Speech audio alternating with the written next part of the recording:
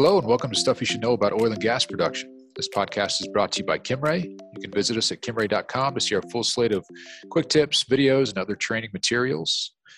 Kyle, this is our 50th episode. Did you know that? I did know that. 50th episode. So pretty exciting. And we have a special guest to help us celebrate. Kyle, you want to introduce our guest?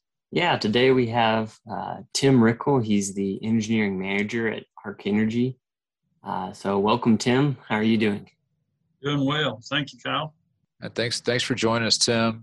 Tim, Kyle and I know Kyle's had some other experiences, but I've gotten to sit in on some training that Tim has done, and just a very knowledgeable, experienced guy around fabrication and engineering and design of oil and gas separation equipment and dehydration equipment. So we wanted to have Tim on and just pick his brain a little bit about some of these things. And Tim, I thought we'd start though on a personal note. Can you tell us a little bit about where you're from, where you grew up, your work history, your hobbies, anything like that? Sure. Well, I was born in Kansas, and early years were in California, but my father moved the family to Western Oklahoma in '73, and I've been here ever since. Graduated college in '82 and started right off in designing oil and gas production and processing equipment. So it's been a really good career and seen a lot of things. Yeah. Now, was your father in the industry as well? No, my father was actually a pastor. Okay. And his entire career, and he retired from that. But so it was a new career for my family. I'm the first and only in the oil and gas industry. Yeah. Yeah, I'm sure your family saw the ups and downs and was like, no, thank you. I don't want any part of that. Yeah. I'd be curious, what town in Western Oklahoma, Tim? Well, we grew up in Thomas, okay, Oklahoma, and I lived in Burns Flat shortly, and Cordell, and currently in Weatherford. All right. Yeah. I've got my wife's family is from out there in the Panhandle, out near Guyman. So I've spent some time on those drives. Yeah. All right, Tim. Well, we're talking today about gas dehydration, and so again, our podcast we try and just educate our listeners on some element of oil and gas production, and that's could be separation to plunger lift to all kinds of things. But today we wanted to pick your brain about gas dehydration. So if I'm a new person to the industry, maybe going out and just learning about this, can you talk through just first of all, what is gas dehydration? Why do we do it? Sure. When gas comes out of the ground, we're talking about natural gas in its vapor state. It is saturated with water vapor typically. And when we dehydrate it, we dry that gas out, basically removing the water vapor from the stream. It's kind of like, if you think about it, coming out of the ground at 100% humidity. We talk about that in our weather. And when we dry it out, the relative humidity goes down. So that's what we're doing with the gas. We're drying the water vapor out of the gas. A typical gas stream, let's say, saturated and it varies how much water is in the gas at different pressures and temperatures. Let's say we have a stream at 1,000 psi and 100 degrees. That holds about 60 pounds of water vapor per million standard cubic feet. And a typical pipeline specification is 7 pounds per million. So that means we need to remove the difference. Now, at higher temperatures or lower pressures, the gas will hold much more water. So you have to know those pressures and temperatures to determine how much water we need to remove. So for you, when you're designing, your skids and equipment, is that something that plays into your calculations of, okay, I know this is how much pressure we need, so that's how big I want to design this vessel? Correct. That, and just to give an example, we said 1,000 psi and 100 degrees would be 60 pounds. It changes quite a bit. The same 1,000 psi gas, but just 120 degrees, that's 103 pounds of water vapor. So it makes quite a bit of difference, and that really does affect the size of our dehydration equipment. Okay, so that's just kind of a summary of gas dehydration. Now, why you talked about kind of as we're sending it midstream, what requirements those companies have. So is that the key reason why we do gas dehydration? Yes, that's one key reason. The contracts, they want 7 pounds per million. Well, the reason they want that, the reason they want it dry, is that wet gas is going to corrode the pipelines quicker. When the gas is flowing through the pipeline, it'll cool, and as it's cooled, water will condense and collect in the low places in the pipeline. This reduces the efficiency of the line. It causes lots of issues because that water will collect in the low spots. So those are the two main reasons we dehydrate. And the last thing anybody wants is corroded gas pipelines. That's a dangerous situation. Correct. Okay, we have on here dew point. So I think this is what you were getting at with your initial comments. Is that a key indicator of and kind of what we're trying to lower, I guess, to get to those contracts numbers? Right. So the dew point is the temperature at which water vapor will condense into a liquid. So a saturated stream at a given has a certain amount of water at a given pressure and temperature. And as that temperature is lowered, water will condense.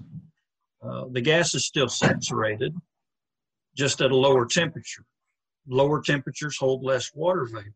And when we dehydrate, we're effectively lowering that dew point temperature, not lowering the actual temperature of the gas, the temperature at which the condensation would form if the gas got to that temperature. I think that's a common misconception that I've run into when you talk about, you say, hey, I want, 80 degree gas, or, I want 60 degree gas.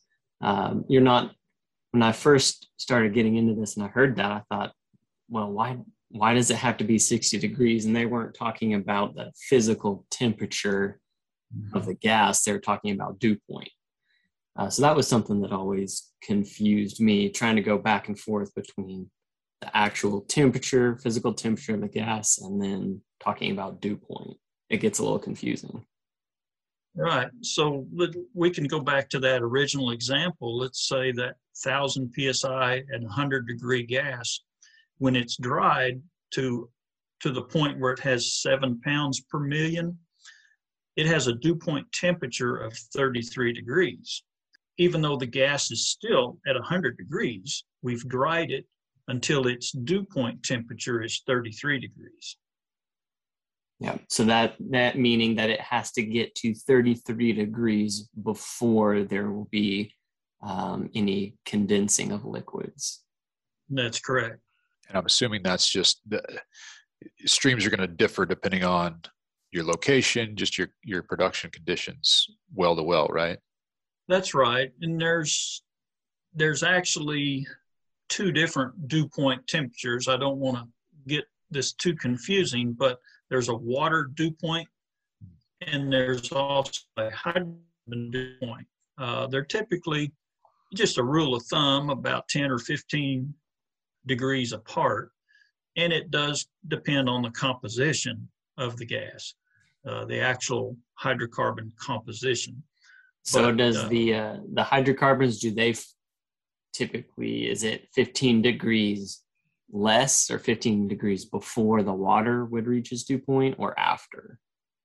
That's a very good question. It's typically 10 to 15 degrees warmer. And I think that makes sense because you'll have, if there's condensate falling out in the pipeline, you'll have potentially blockages where, that condensation or water will freeze.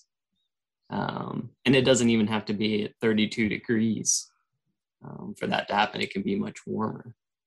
Correct. And that brings in another term we use, and that's hydrates. A hydrate is a solid that's formed. A lot of people will refer to it as ice, but it's called a hydrate. And you're exactly right. Under pressure, those hydrates can form at temperatures well above 32 degrees Fahrenheit. Back to our same example, at 1,000 psi, those hydrates can start to form in the mid 60s, 64, 65 degrees. That's just because of the presence of hydrocarbons and water vapor in combination under pressure.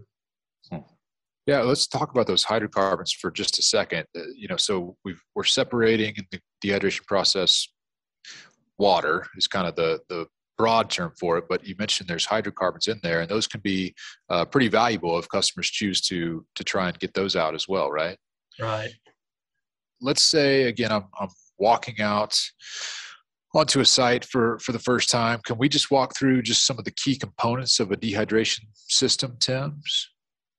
Sure. So many times there's going to be an inlet scrubber or a filter coalescer. Many times we're downstream of a gas compression station. So you're going to have lube oils or maybe some condensables that the inlet scrubber will take out. A coalescer might take out residual lube oils and things from the compressors.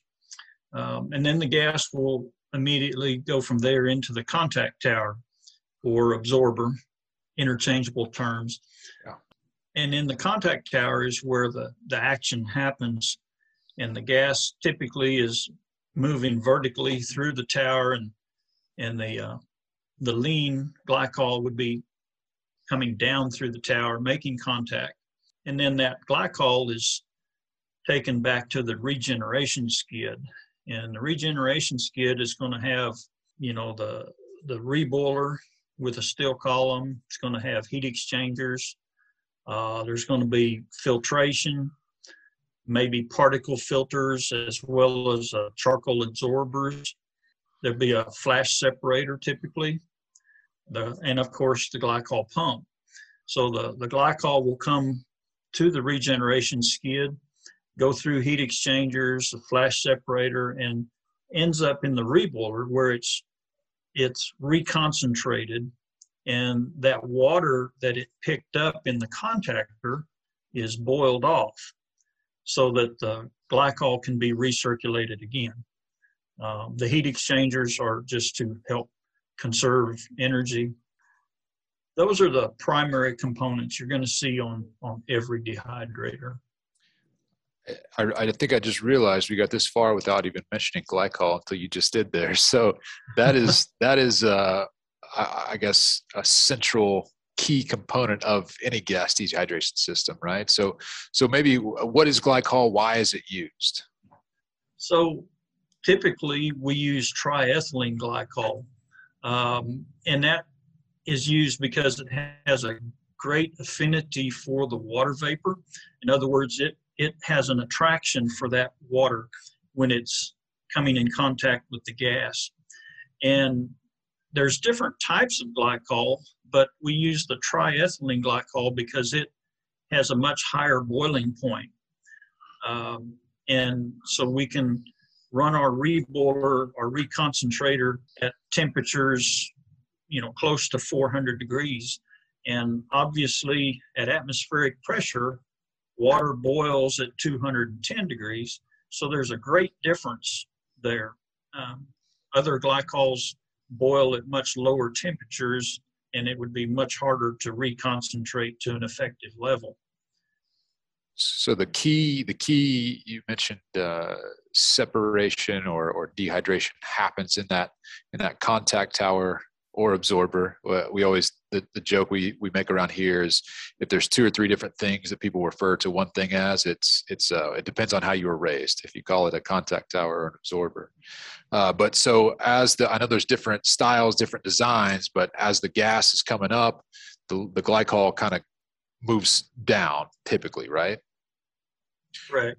So the glycol is coming down just because of gravity. It's in a liquid form, and the gas is moving up mainly because the inlet is at the bottom of the tower, and the only place it can go is up. Like you say, different types of contact towers. There's bubble cap trays, there's structured packing, there's random packing, and you might ask, well, which one do you use, or which one's more effective? It really depends on the flow rates, pressures, and temperatures.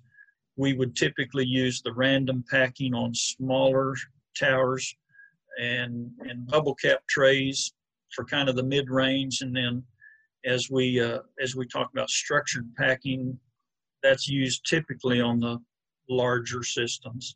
So when you say large system, how many cubic feet are we talking about per day? Like what's a small flow rate, medium, and large? That's a good question, Kyle. So when I'm talking about a small system for random packing, it would be a tower 20-inch diameter, say, and smaller, and that would maybe handle 8 to 10 million cubic feet, depending on the pressure. And from there, part of it is just the physical ability to build a tower. A small tower, smaller than 20-inch in a tray tower, is pretty difficult to fabricate. You can do it, and it's been done. I've seen 12-inch tray towers, but typically we start seeing tray towers at 20, 24-inch. And in theory, you could build a tray tower at any diameter, but the structured packing can handle a lot more gas for the same size tower. So we start building structured pack towers nowadays, even as small as 24-inch. So there's some overlap. You might see a 30-inch structured pack tower that could handle 40, 50 million, depending on the pressure. Okay. Now, if you had a trade tower and a packed tower, a structured packed tower, the same diameter, how much more can the structured packed tower handle as far as flow rate? About twice as much for the same diameter tower. Now, can you take a second, Tim, and talk about turn down ratio and just a trade tower versus a packed tower? Yeah, that's a very good question from what we just discussed. So tray towers, kind of depending on how they're built, you might see 4 to 5 to 1 turn down. So 5 to 1 turn down. If it's designed for 50 million, it could probably go down to 10 million and operate. A structured pack tower effectively can have a much greater turn down as long as you keep enough glycol flowing to keep all the packing wetted. You could have turn downs 10 or 20 to 1 even in some cases. Some of the manufacturers don't like to guarantee that well of turn down, but it can be accomplished.